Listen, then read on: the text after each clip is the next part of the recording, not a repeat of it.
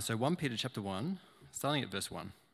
Peter, an apostle of Jesus Christ, to God's elect, exiles scattered throughout the provinces of Pontus, Galatia, Cappadocia, Asia, and Bithynia, who have been chosen according to the foreknowledge of God the Father, through the sanctifying work of the Spirit, to be obedient to Jesus Christ and sprinkled with his blood. Grace and peace be yours in abundance. And then we're going to go forward, I think, to verse 13. Therefore, with minds that are alert and fully sober, set your hope on the grace to be brought to you when Jesus Christ is revealed at his coming. As obedient children, do not conform to the evil desires you had when you lived in ignorance, but just as he who called you is holy, so be holy in all you do. For it is written, be holy because I am holy. And then we're going to go over to 1 Thessalonians, and we're in chapter 4, starting at verse 1. As for other matters, brothers and sisters, we instructed you how to live in order to please God, as in fact you are living. Now we ask you and urge you in the Lord Jesus to do this more and more. For you know what instructions we gave you by the authority of the Lord Jesus. It is God's will that you should be sanctified, that you should avoid sexual immorality, that each of you should learn to control your own body in a way that is holy and honorable, not in passionate lust like the pagans who do not know God, and that in this matter no one should wrong or take advantage of a brother or sister. The Lord will punish all those who commit such sins as we told you and warned you before. For God did not call us to be impure, but to live a holy life. Therefore, anyone who rejects this instruction does not reject a human being, but God, the very God who gives you his Holy Spirit. Now, about your love for one another, we do not need to write to you, for you yourselves have been taught by God to love each other. And in fact, you do love all of God's family throughout Macedonia. Yet we urge you, brothers and sisters, to do so more and more, and to make it your ambition to lead a quiet life. You should mind your own business and work with your hands, just as we told you, so that your daily life may win the respect of outsiders, and so that you will not be dependent on anybody. This is the word of the Lord. Thanks be to God. Hello, if you don't know me, if we haven't met before, my name's Kirsten, and it's my pleasure and privilege to be speaking from God's Word today. We've been in a series in 1 Thessalonians, looking at how the gospel impacts our lives. If you wanted to have a Bible open, I know we haven't got Bibles in the pews, but there's some up the front, or if you want to follow along just on your phone, on a Bible app, that would be probably handy. Have you ever wondered, what is God's will for my life? It's certainly a question that I spent most of my 20s agonising over, and to be honest, I've spent a lot of my 30s agonising over it as well. In a way, it's both the blessing and the curse of life in the modern West. For most people, we have so much freedom and an abundance of choice about what to do with our lives that it can actually feel quite crushing. If this is a question you've asked, or maybe you're in a season of asking right now, I have some good news, because our text today, in chapter 4 of 1 Thessalonians, gives us the answer. And no, if you're scrambling to look right now, it doesn't tell you exactly what job you should take or if and to whom you should get married. The message is both simpler and more challenging than that. The first half of chapter 4, which we're looking at today, is where Paul really gets to the main teaching section of his letter, when he starts giving the church at Thessalonica more direct advice on how to live lives that please God. And he begins all of this by telling them exactly what God's will is for their lives. And if you're a Christian, this is your life's purpose too. Look with me at verse 3. It says, "It is God's will that you should be sanctified." Sanctified essentially means to be made holy. That's it. God's will for your life and mine is the same as his will for the Thessalonians, that we would be holy. This is echoed further down in verse 7, where Paul reminds us that our calling is to live a holy life. But what does this actually mean? What does it mean to be holy? I think we have some pretty funny cultural ideas around holiness. You can just think of the expression to be holier than thou. Holy is a word understood by many people to be a synonym for being boring, serious, no fun, at worst, at being judgmental, prudish, or proud. But the Bible gives us a different definition.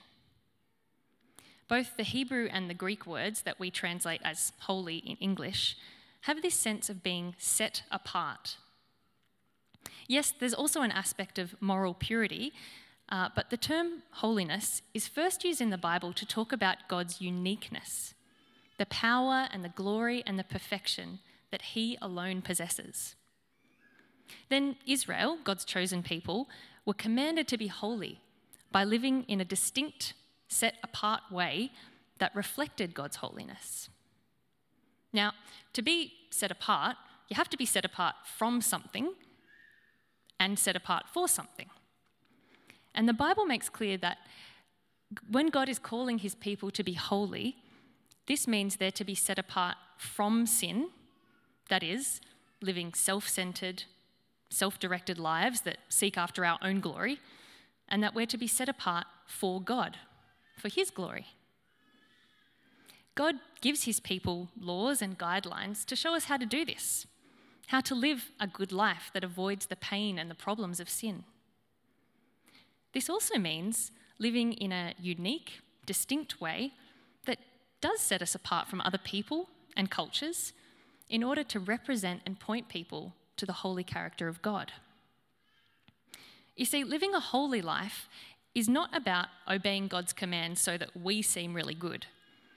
It's about the way we live, showing those around us how God is good. When God says, "Be holy as I am holy," it's a call for us to imitate his character. Of course, we aren't God, and there are some aspects of his nature that it would be wrong for us to try and take on. We can't be all-knowing or all-powerful, ever-present or self-sustaining. These are things that God alone possesses.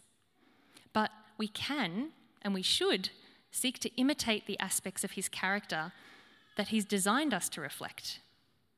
We should seek to be loving as he is loving, gracious and generous as he is gracious and generous, merciful and forgiving as he is merciful and forgiving.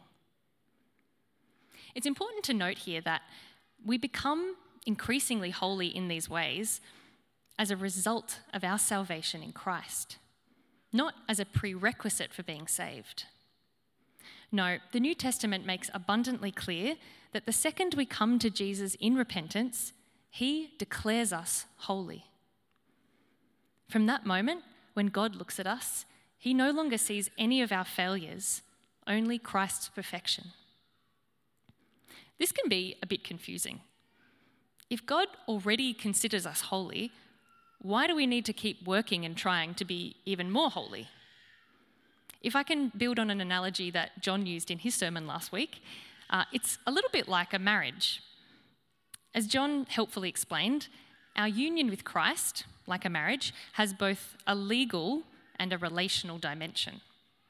And these concepts are really helpful for us when we consider our call to holiness. If you think about a marriage, from the moment you say your vows and the minister or the celebrant declares you married, and once the marriage certificate is signed, that's it. Legally, you are now married. Now, assuming you have entered this marriage freely and willingly, your lifestyle and your behaviours are also going to change to reflect your new legal status. You'll start living in the same home as your spouse. You might have shared calendars, shared bank accounts, and more importantly, your desires and your priorities are going to be reshaped around the love that you have for your husband or wife. You'll spend more time with them. You'll make decisions and sacrifices to honour them, and you'll do everything in your power to make them happy. But from a purely legal standpoint, none of these actions make you any more or less married. In and of themselves, they don't impact your status legally as a married person. But if you did get married to someone and from the wedding day on, you didn't live with that person, you didn't spend any time with them, you didn't speak to them, you didn't show them any affection, that would be really strange. Yes, on paper, you would be legally married, but it's obvious you wouldn't have any kind of meaningful relationship with that person. You wouldn't be able to enjoy any of the benefits of this loving, committed partnership. And in many ways, the same is true for our relationship with God. The moment we make our commitment to Christ, our status before God changes from sinner to saint. We are declared holy. If we are in Christ, holiness is our irrevocable legal status before God. But God wants to do more than just change our legal status. He wants us. He wants a relationship because he wants us to be able to enjoy all of the benefits and blessings of loving and being loved by him. When we truly understand who Jesus is and what he's done for us, giving our lives to him will be more than just a one-off statement of commitment. Because the closer we come to Jesus, the more we really get to know him, the more we'll love him. We'll want to be more like our Saviour and increasingly reflect his holy character because we love him. And even more than we love him and want to change, Jesus loves us and he helps us change. Hebrews 10:14 says, "By one sacrifice he has made perfect forever those who are being made holy." We rest in both the promise that Christ has already declared us holy and the promise that he is always at work making us holy as we walk with him through the ups and downs of life. Now, if you're wondering, but how does this actually help me make decisions about my life, like what job I should take or whether I should buy that house or if I should marry that person? Let me encourage you with this. When holiness becomes our greatest goal, we have a really helpful guiding principle for making any decision because we just need to ask, will doing this help my holiness or hinder it? Of course, sometimes the answer will be neutral. If we're choosing between two equally good options, neither of which seem to have any real positive or negative impact on us following Jesus, it means we have the freedom to make any choice and give the outcome over to God and pray that he would use it to grow us in holiness either way. But sometimes the answer will be more obviously in the negative.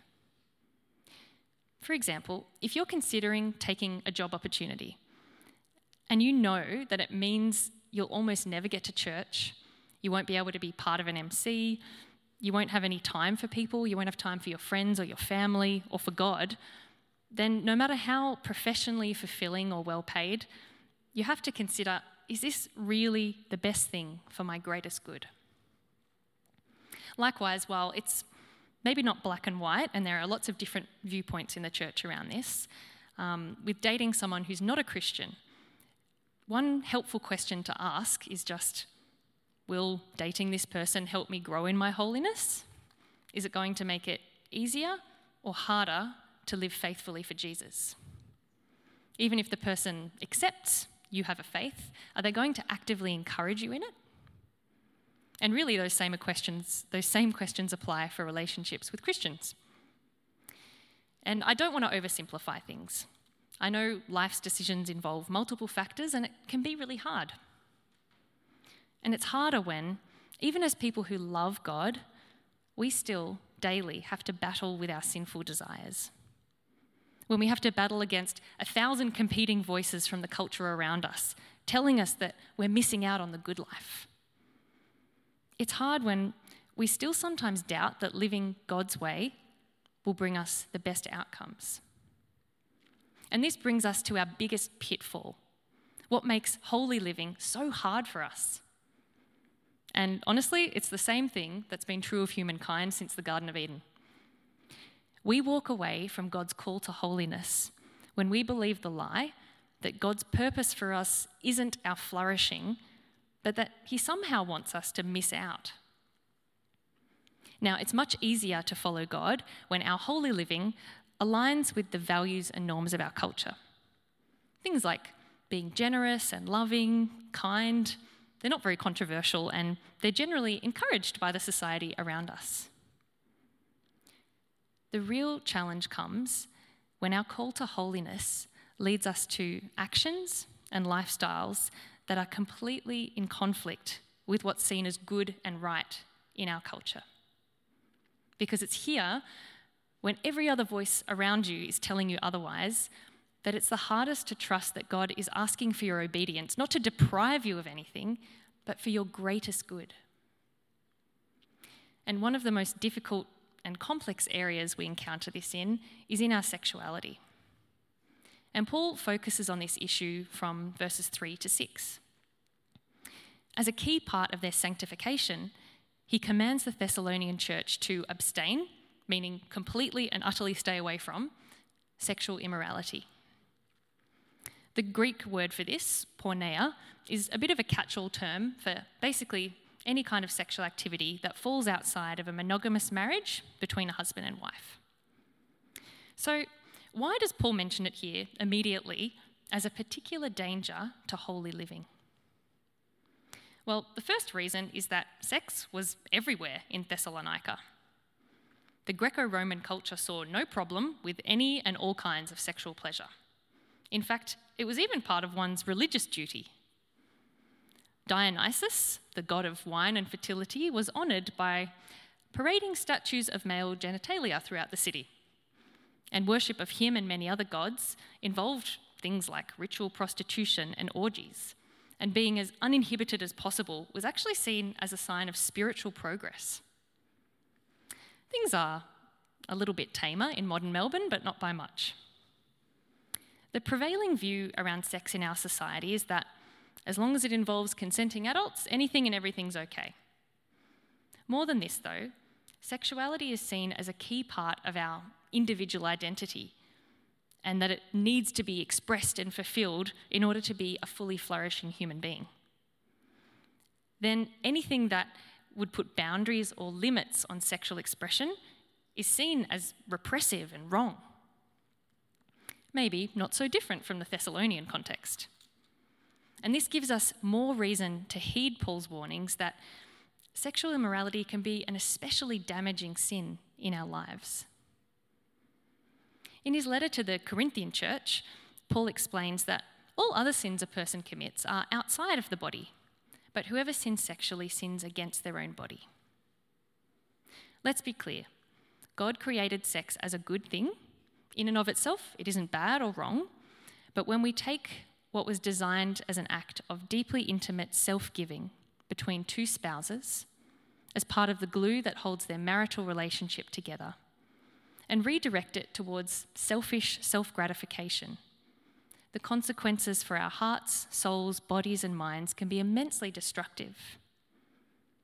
Just one example of this is the way that a huge number of scientific studies have shown that watching porn can literally rewire the neural pathways, damage the dopamine reward systems, and erode the frontal cortex of the brain, not to mention its harmful impact on relationships and mental health.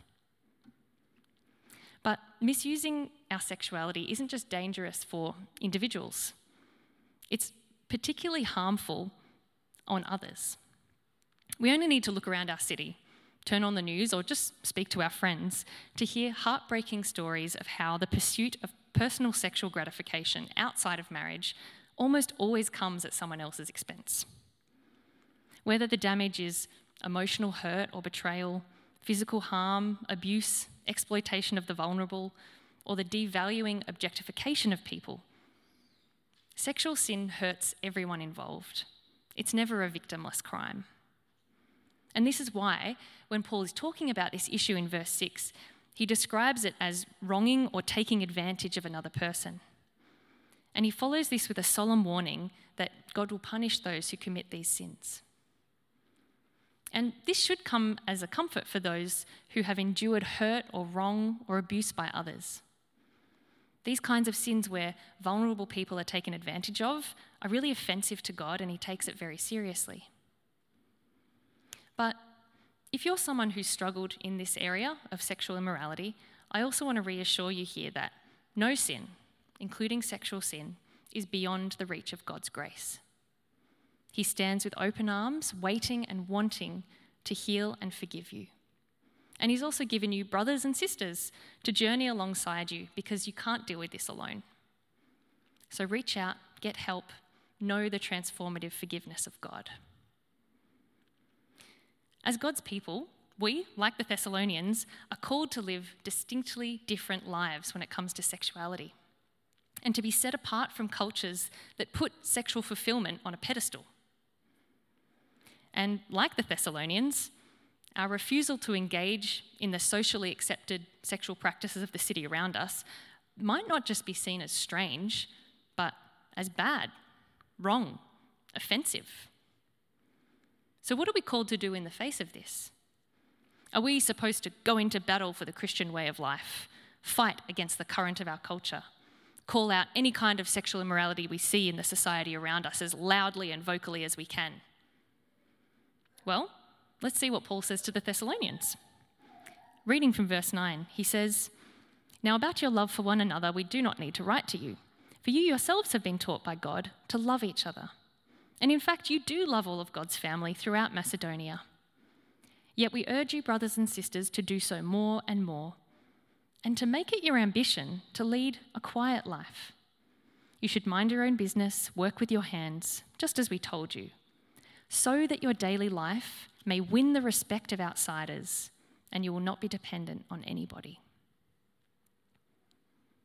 Paul's instruction here shows us that the call to holiness isn't so much a call to arms as it's a call to battle the sin in our own hearts. We're not called to give loud and abrasive proclamations of judgment on the lives of non-Christians, but to live with a deep love and quiet integrity to win their respect. We're not called to tell a culture who don't know Christ that they should live like they do know him. We're called to live like Christ so that others might want to know him. Some Christians might see this as a bit of a passive, easy way out, or somehow failing in our witness, but simply living differently to our culture is often seen as a challenge without us even having to say a word. And it brings up a whole lot of opportunities to explain why we live like we do. If you've ever given up alcohol for a certain period of time, you may have run into the somewhat strange phenomenon where when you tell someone at a social function that you're not drinking, they often respond quite defensively, saying, "Oh, yeah, well, I don't drink that much," or "I don't need to give it up, it's not like I have a problem." There's something about just going against a social norm that's seen as an inherent challenge to others' choices. A similar situation happened for me last year when I caught up with a close friend who has known me for years and knows that I'm a committed Christian.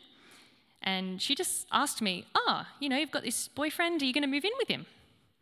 And when I said, well, no, because we're both really committed to saving sex for marriage, she didn't just think that was strange. She actually got a bit angry and upset and seemed to suggest that I was doing something wrong, like I was repressing desires just to follow some kind of meaningless rule.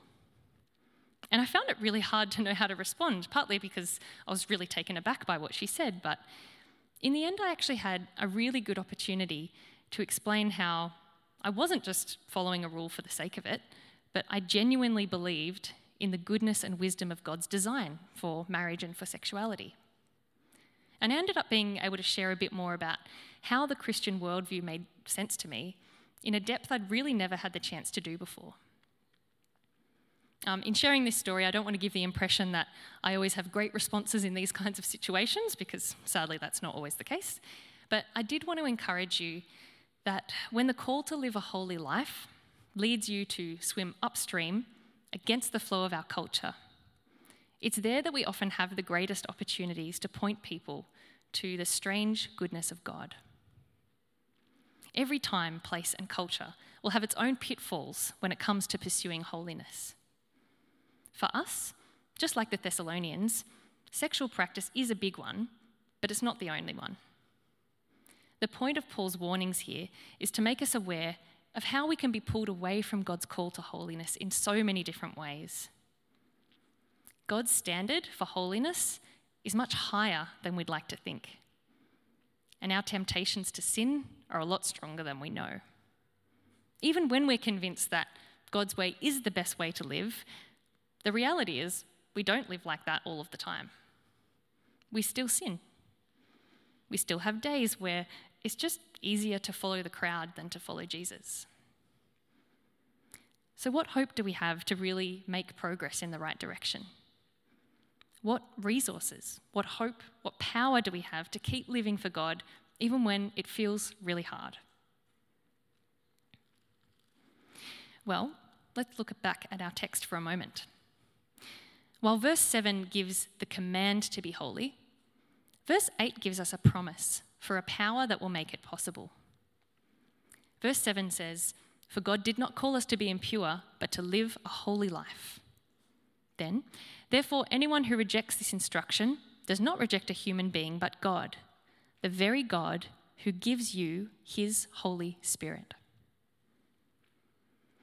What pulls us away from holiness? It's the lie that God is withholding, that he's not really good, that he doesn't have the best for us. The Holy Spirit, the great counselor and comforter, lives inside each and every Christian. And one of the primary roles of the Holy Spirit is to take what Christ has done and make it real to us in the depths of our hearts. He helps us to know and trust that God really is good. And this Spirit-filled conviction is the only way that anyone truly changes.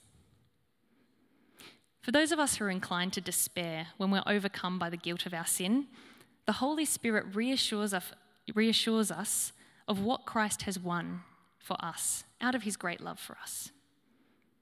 He fills our vision with the great exchange at the cross, where the only person who ever lived a life of perfect holiness was punished in our place as a wretched sinner so that we could be made holy. Sin will persist in us until Jesus returns, but it changes nothing of our standing before God as dearly beloved and gloriously righteous in Christ. The fact that our status as sanctified is completely secure should free us and spur us on to keep loving and obeying God as best we can. But there are those of us who find it a lot easier to trust in our eternal status as holy, but find it a whole lot harder to find the motivation to obey God in the here and now, in the day-to-day. Maybe you've sort of given up because you don't actually think any change or improvement is possible. Maybe you've just accepted that certain sins will just always be a struggle for you in your life. If that's you, maybe you need to be reminded of the Spirit's power to change. As we read before in 1 Peter, it's the Spirit who sanctifies us as he dwells in us. If you can trust the Holy Spirit to take you from being literally dead in your sins and reborn into new eternal life, you can trust that he'll accompany you in that new life, working in you as you walk with Jesus, and slowly replacing the sins in your life with good fruits of love, compassion, goodness, kindness, faithfulness, self-control. Of course, we have an important role to play in our sanctification. We can do things to help rather than hinder the Spirit's progress in us.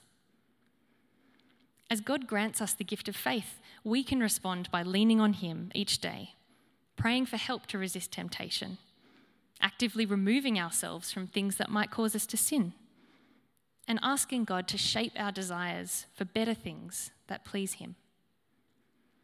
But that journey towards holiness becomes a whole lot easier when we actually want to be holy, if we long for and desire holiness as our greatest good. Honestly, I used to really struggle with this. I couldn't get excited at all about the idea of becoming holy because my vision for what that was so influenced by that cultural idea. I just had this stereotype in my head that holiness was just being serious and boring and legalistic and judgmental and regimented. I didn't want that. But it changed when I realized that the holiest person who ever lived was none of those things. It was when my vision for holiness was transformed by my vision of who Jesus was. His kindness and compassion, his humility and service, the way he always had time for people, the way he delighted to show love and grace to the sinful and the poor and the marginalized. That's holiness. And that's the Spirit's power. To not just understand in our minds, but to experience in our hearts the captivating beauty of who Jesus is and who he wants us to be. So to finish, just as Paul encouraged the Thessalonians, keep going as you have been, more and more. Keep your eyes fixed on Jesus, and as you read more about him in the scriptures, speak about him with others, and sing songs about his glory here every Sunday, let's keep praying that the Spirit would make Christ's holiness so beautiful to us that we'll joyfully join him in the lifelong journey of being remade into his image. Let me pray for us now. Father God, we praise you for your holiness. We praise you that you are perfectly loving, just, merciful, and good. And we thank you, God, that even though on our own we are none of those things, that you've made it possible for us to change and become increasingly like our Saviour Jesus, who embodied your holy character perfectly. We thank you that we can rest in the hope that thanks to his sacrifice on our behalf, we can come before you in confidence, knowing that Jesus has already declared us holy in your sight. Lord, we love you and we long to be made holy as you are holy. Please continue to be at work in us by your Spirit. Help us to let go of sin and to cling to you. Fill our hearts with a vision of the beauty of Jesus' holiness. And as our lives increasingly reflect his glory, would you use that to draw the lost around us towards you? We ask these things in Jesus' holy name. Amen.